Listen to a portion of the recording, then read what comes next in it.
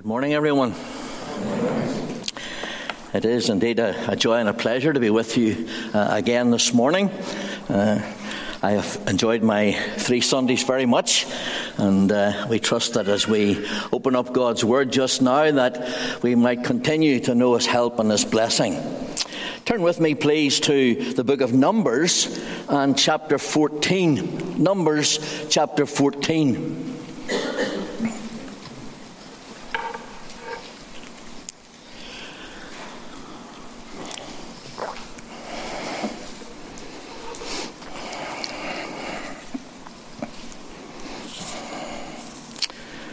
And we break into the chapter at verse 11. What's happening now really follows on from the spies having been sent out and sort of coming back with different kinds of reports. Those that were good, those that were bad, and the choices that the people made. And in verse 11, and the Lord said to Moses, "How long will this people despise me? And how long will they not believe in me, in spite of all the signs that I have done among them? I will strike them with the pestilence and disinherit them, and I will make of you a nation greater and mightier than they." But Moses said to the Lord, "Then the Egyptians will hear of it, for you brought up this people in your might from among them. And they will tell the inhabitants of this land, they have heard that you, O Lord, are in the midst of this people.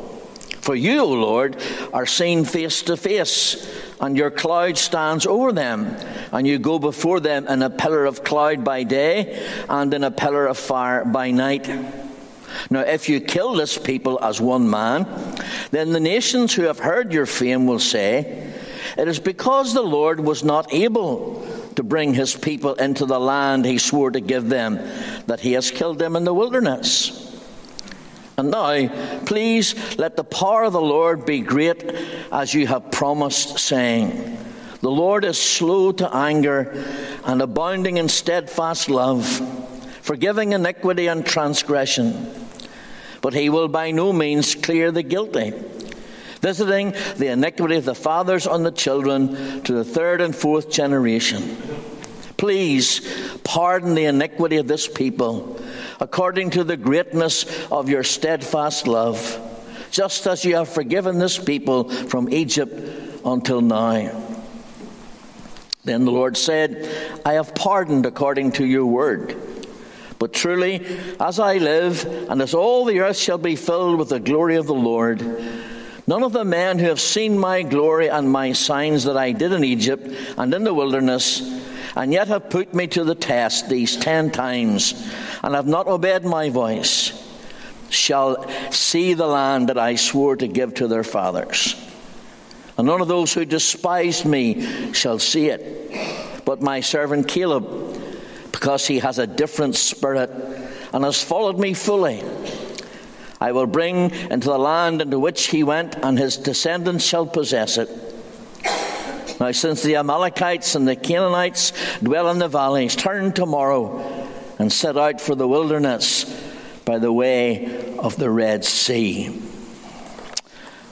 This is the word of God. Abraham was sitting outside his tent one evening when he saw an old man coming toward him. The old man was weary from the journey, weary from age. And Abram took pity on him and rushed out and greeted him, invited him into his tent. He washed the old man's feet and gave him food and drink. The old man immediately began eating without saying any blessing or any prayer. So Abram said to him, "Do you not worship God?" The old traveller replied, "I worship only fire and no other God." Abram was furious, and he grabbed the old man, as we would say, by the scruff of the neck, and he threw him out of the tent into the cold night air. When the old man had left, God called to his friend Abraham, and he asked where the stranger was. Abraham said, I threw him out because he didn't worship you. God replied, I have put up with him these 80 years, though he dishonors me. Could you not endure him for one night? I have put up with him these 80 years, even though he dishonors me. Could you not endure him for one night? Of all the amazing characteristics of God, very little has been written by theologians or expositors on the patience of God. Whatever the reason for this lapse, there's no doubt that we stand to lose out so much if we fail to consider the patience of God. If we fail to understand, to grasp that the one who is our God is patient. This morning I want to correct that lapse. We want to investigate this wonderful characteristic of God, that he is patient, that he is long-suffering. We begin by looking at what we could describe as patience examined. Stephen Charnock partly defines God's patience like this: it is part of the divine goodness and mercy, and yet it differs from both. God's slowness to anger is a branch of his mercy, yet it differs from his mercy, in that mercy sees the creature as miserable. Patience sees the creature as criminal. Mercy pities him in his misery. Patience bears with his sin, the sin that brought him into that misery and continues to keep him in that misery. The focus of God's mercy is the whole of creation. However, the focus of God's patience is chiefly man. And the reason being, of course, that the rest of creation doesn't rebel against God, and so is not on the receiving end of his patience. Where there is no wrong, where there is no suffering, there is no patience in operation. Because God's patience is interwoven with his goodness and his mercy, it means that his patience is not unmoved. In other words, God is not patient simply because he doesn't care. He's not patient because he's not capable of anger. He's not patient because he doesn't know why he's angry or who he's angry at. None of those things are true. We know from Scripture that God sees, that he knows all things. He knows when people sin. He knows who the guilty parties are. It's just that he is not quick to carry out his punishment on the offenders. He sees our sin and our rebellion, and his hatred of those things is stirred up within him. And while at the same time he stands with open arms for repentant sinners to turn and to seek forgiveness. His patience does not mean that he is ignorant of what's happening. Just as his delay in implementing his promises is not carelessness towards his people, as Peter reminds us in 2 Peter 3, so his holding back of punishment is not because he doesn't know about our sin.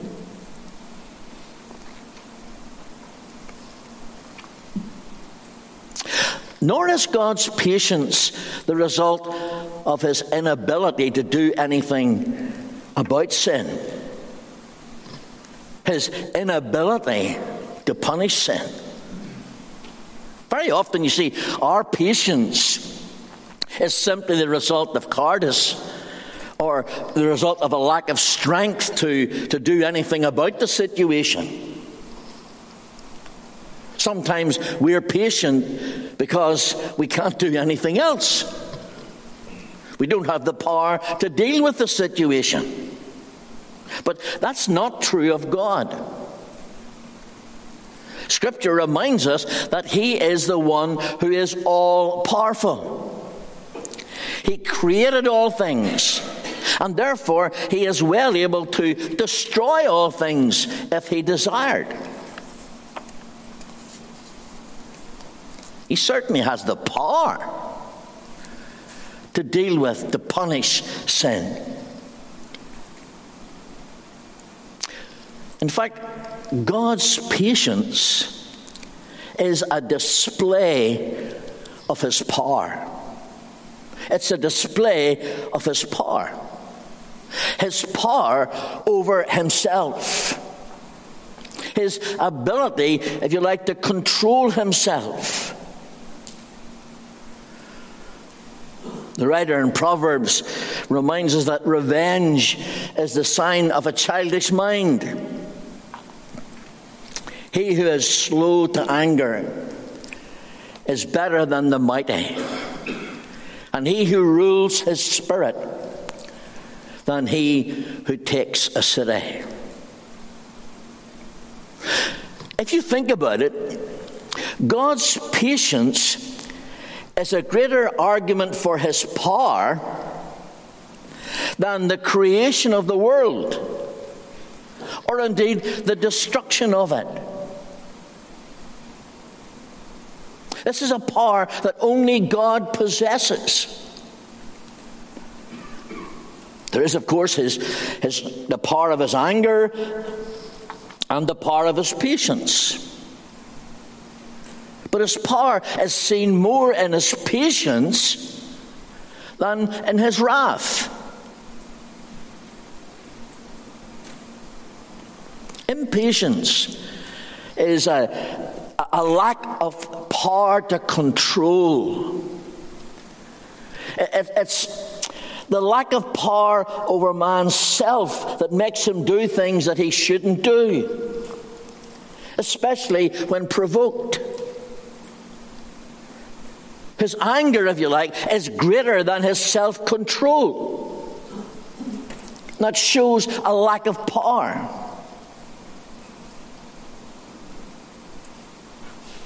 What is God's patience?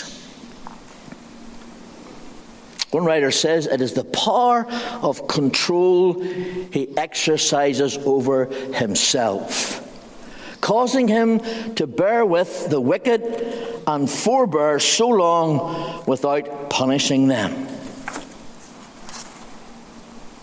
God is patient. God is long-suffering. Again, 2 Peter 3:9 reminds us that he is not willing that any should perish.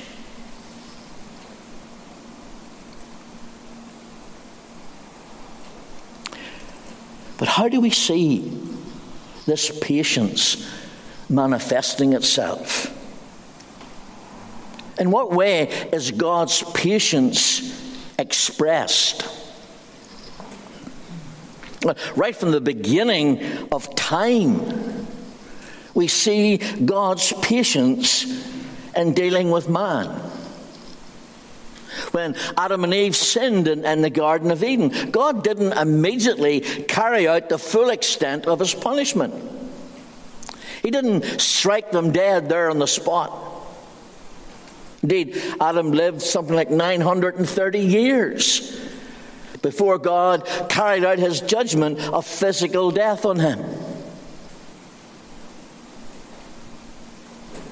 We see God's patience expressed in the way in which he warns of coming doom. Before God sent the flood to destroy the world and the wicked in it, he waited 120 years. And during that time, we're told that Noah was a preacher of righteousness. 120 years. Job could say of God, he speaks once, yes, twice, and man doesn't notice it or pay attention to it. It's wonderful how many times you read in Scripture of God speaking the second time, of God coming the second time. We think of Elijah, and the angel came the second time. God sent prophet after prophet after prophet after prophet to warn his people that if they didn't change their ways, that he would punish them. Hosea alone prophesied for 70 years. The four minor prophets, as they're known, Hosea, Joel, Amos, and Micah, were sent to foretell the destruction of the 10 tribes. They were sent to call the people to repentance before that would happen. And God clearly displayed his patience in the way he warns and warns and warns and warns.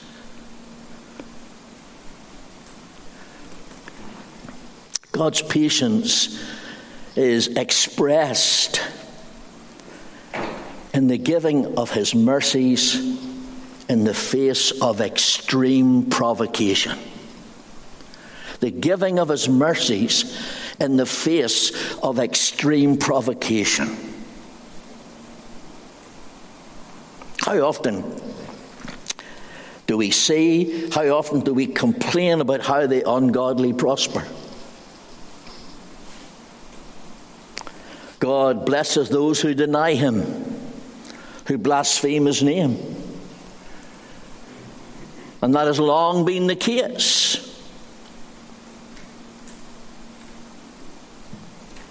As Israel left Egypt, where God had saved them from oppression, they cried for generations for the Lord to come and to bring them out of that situation. And they come to the Red Sea, they're barely round the corner.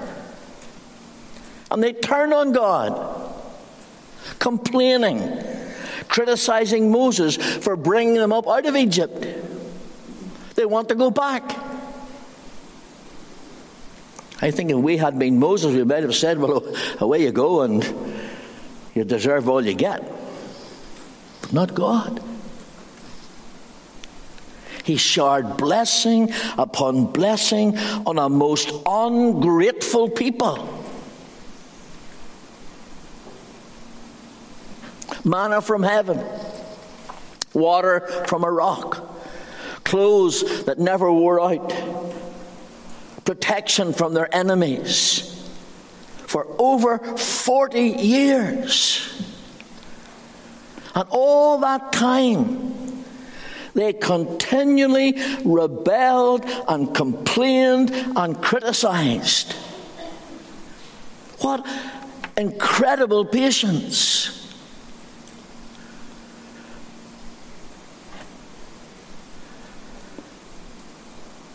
You see God's patience expressed when we think about the extent to which he was provoked.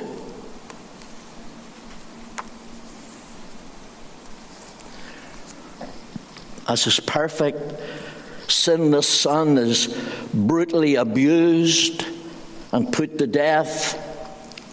And the people carrying out this dreadful deed respond by saying, his blood be on our heads and that of our children. We take full responsibility for our actions.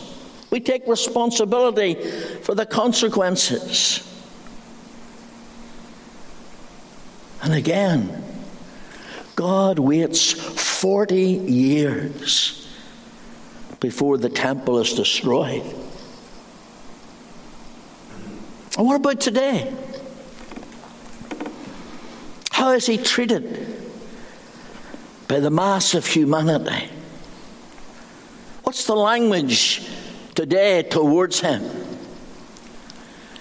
Who is the Lord that we should obey him? Who is he? Men deny his existence. They blaspheme his name. They abuse and kill his people. They seek to undermine his work. They seek to stamp out his church. To quote Job again, they drink up wickedness like water. The society that you and I belong to makes Sodom and Gomorrah look like righteous cities. I was intrigued by the children's song there.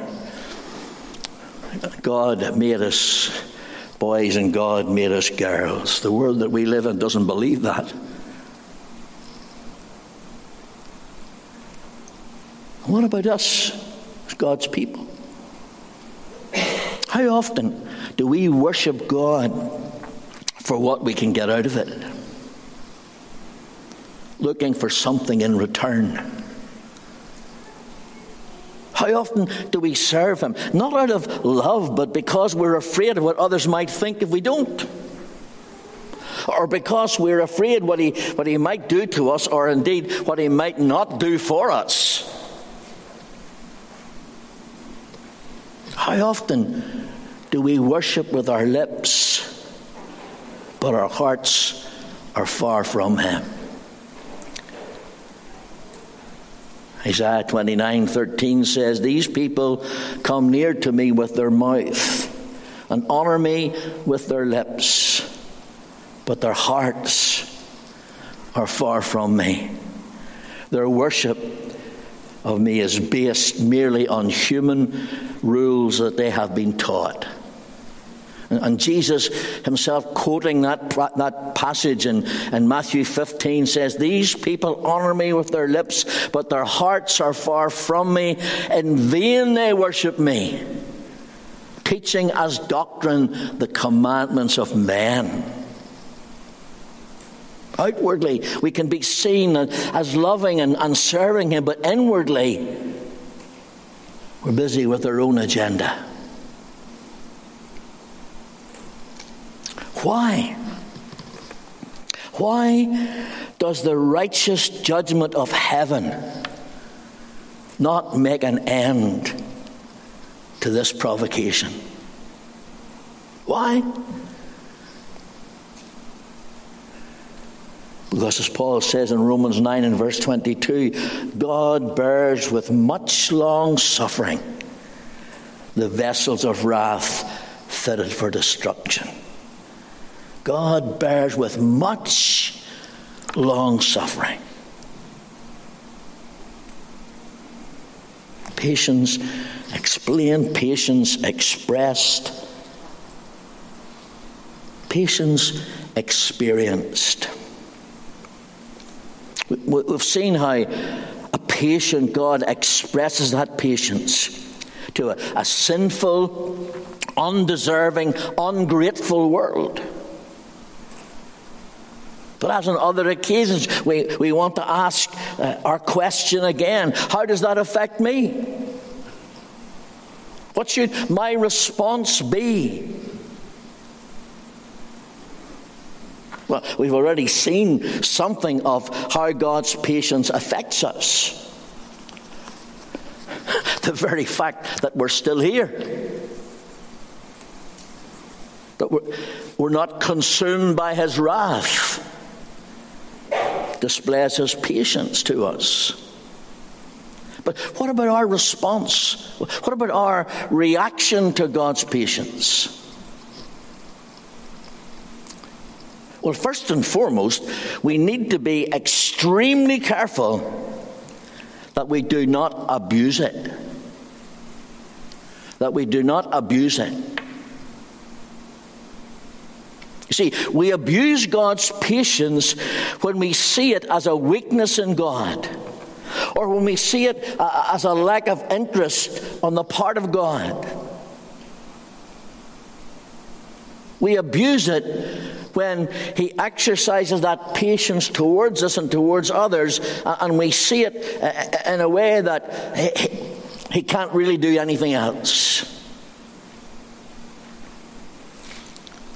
The wicked, evil people in our society getting off, it seems. God's slowness to vindicate us when we think he should. God's patience is abused when we continue to sin because we think that God in his patience has put up with worse things. When we continue to sin because we feel that we've gotten away with greater sins so far.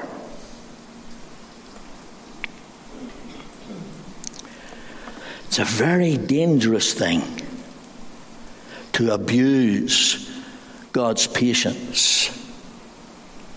And that's especially true for those who are still without Christ as a Saviour. If that's you this morning, then you should take particular note. To continue to refuse God's salvation because you want to spend more time in your sin, or because you assume that you will accept God later when it suits you better, when you've enjoyed life a bit more, or worse still, when you come to the end of that life. That's abusing the patience of God. What a dangerous situation to be in.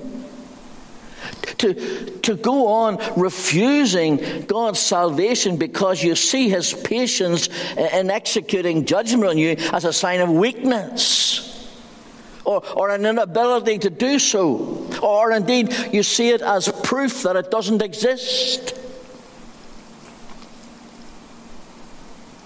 That is to seriously abuse God's patience. And it is to find yourself in an extremely dangerous position. Because one day, God's patience will cease. And what then? Then you'll be on the receiving end of his awful wrath. See, God's patience is never and should never be an excuse for continuing in sin. Indeed, the opposite is the case. Romans 2 and 4, Paul reminds us that it is in fact meant to bring us to repentance.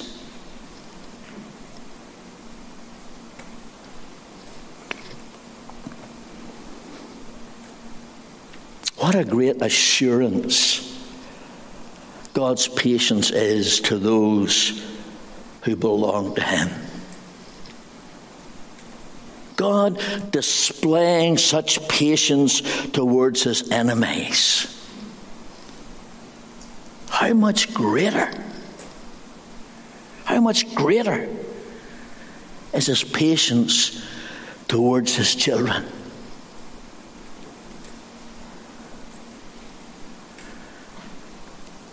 Of course, the impact of God's patience on us should be to cause us to imitate it. To imitate it. To cause us to reflect that patience in our dealing with others. Seeing how patient God has been in the face of tremendous provocation, sometimes from us. What justification do we, his children, have in retaliating against others? Sometimes for the least provocation. Because someone doesn't give us our place, doesn't give us the respect that we think we're due. Someone speaks ill of us or our family because we're not happy with the way things are going in our lives, in our homes, in our workplace, in the church. Because we haven't been given the attention we think we deserve, we retaliate.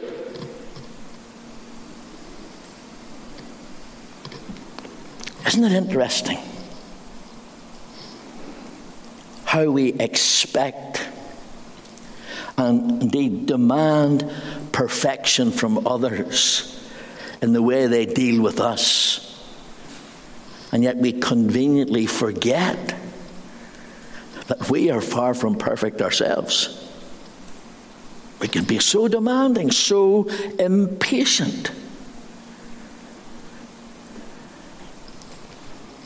When we consider, as we have been doing, how God continues to show patience to us in spite of the multitude and the magnitude of our provocation toward him, what an insult to God for us to behave like that. What an insult to seek to get even for what is a minor issue. In Matthew 5 and verse 48, Jesus says, "Be you perfect, even as your Father in heaven is perfect." God's incredible, astonishing patience toward us must cause us to exercise that same patience towards others.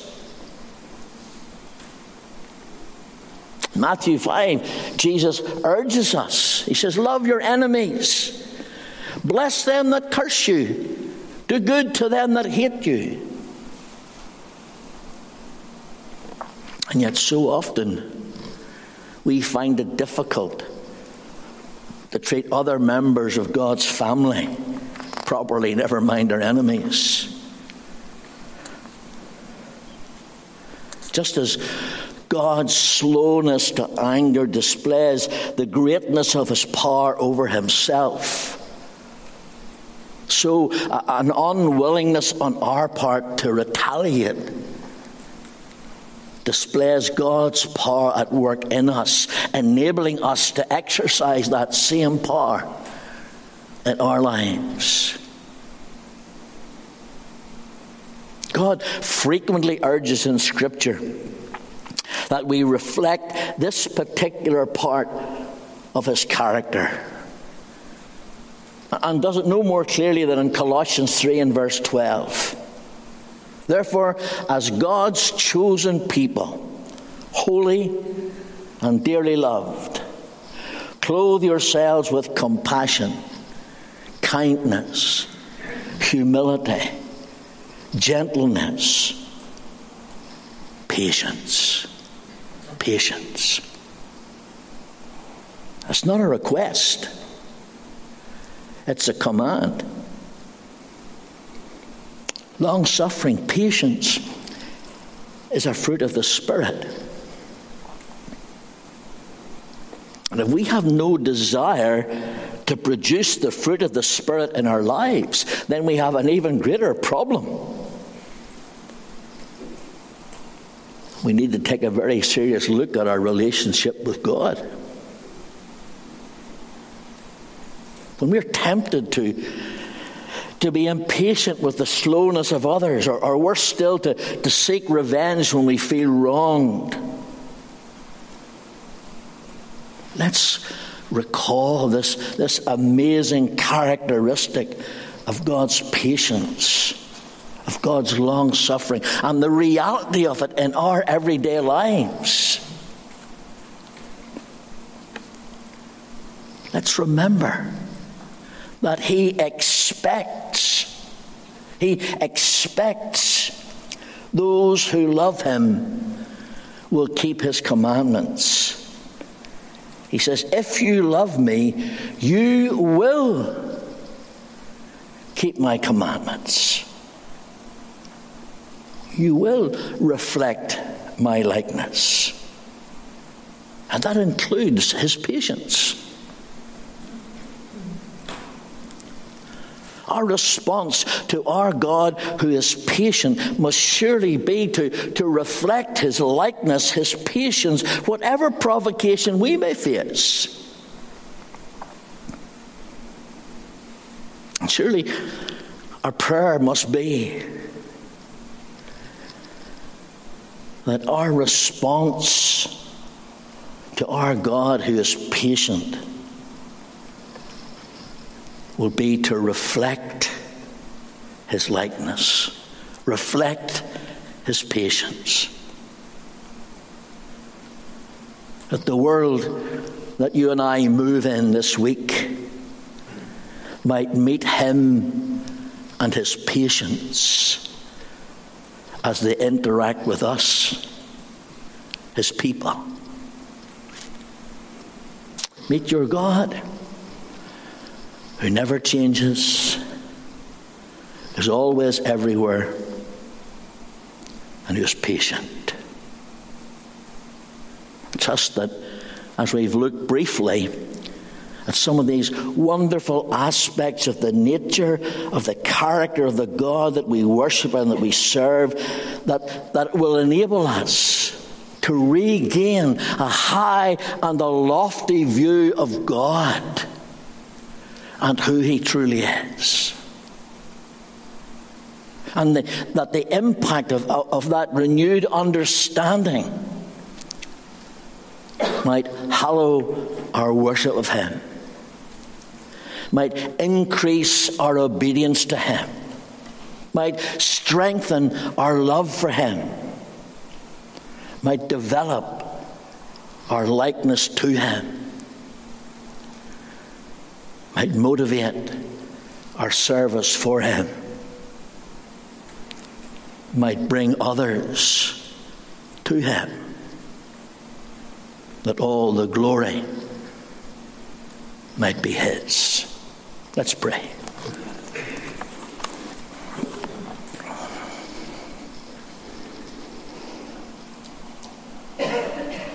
To God be the glory. Great things He hath done. Our God and Father, we simply want to thank You for this insight into the nature of our God. We're so conscious that in our finiteness we can never fully understand all that You are. But we thank You for the ways in which You have revealed Yourself to us. We thank You for the glimpses that we have of those various characteristics of Your nature. And Father, we thank You above all for Your patience. Where would we be without Your patience and Your long-suffering? Where would we be if You were swift to mark iniquity? Father, we'd be lost. We thank You that You are patient, that You are patient with us. Lord, forgive us wherein we have abused that patience, wherein we have been guilty of continuing in sin at times, where we've been guilty of taking You for granted. We've been guilty in the way we've treated others. Father, help us. Pour Your Spirit into us that we might be those who continually reflect the true nature of God. Father, we know that this world has no time for you. We ask that as we live out our lives day by day, that it may be continually confronted by the God of heaven as you are reflected in our lives. For we ask it in Jesus' name. Amen.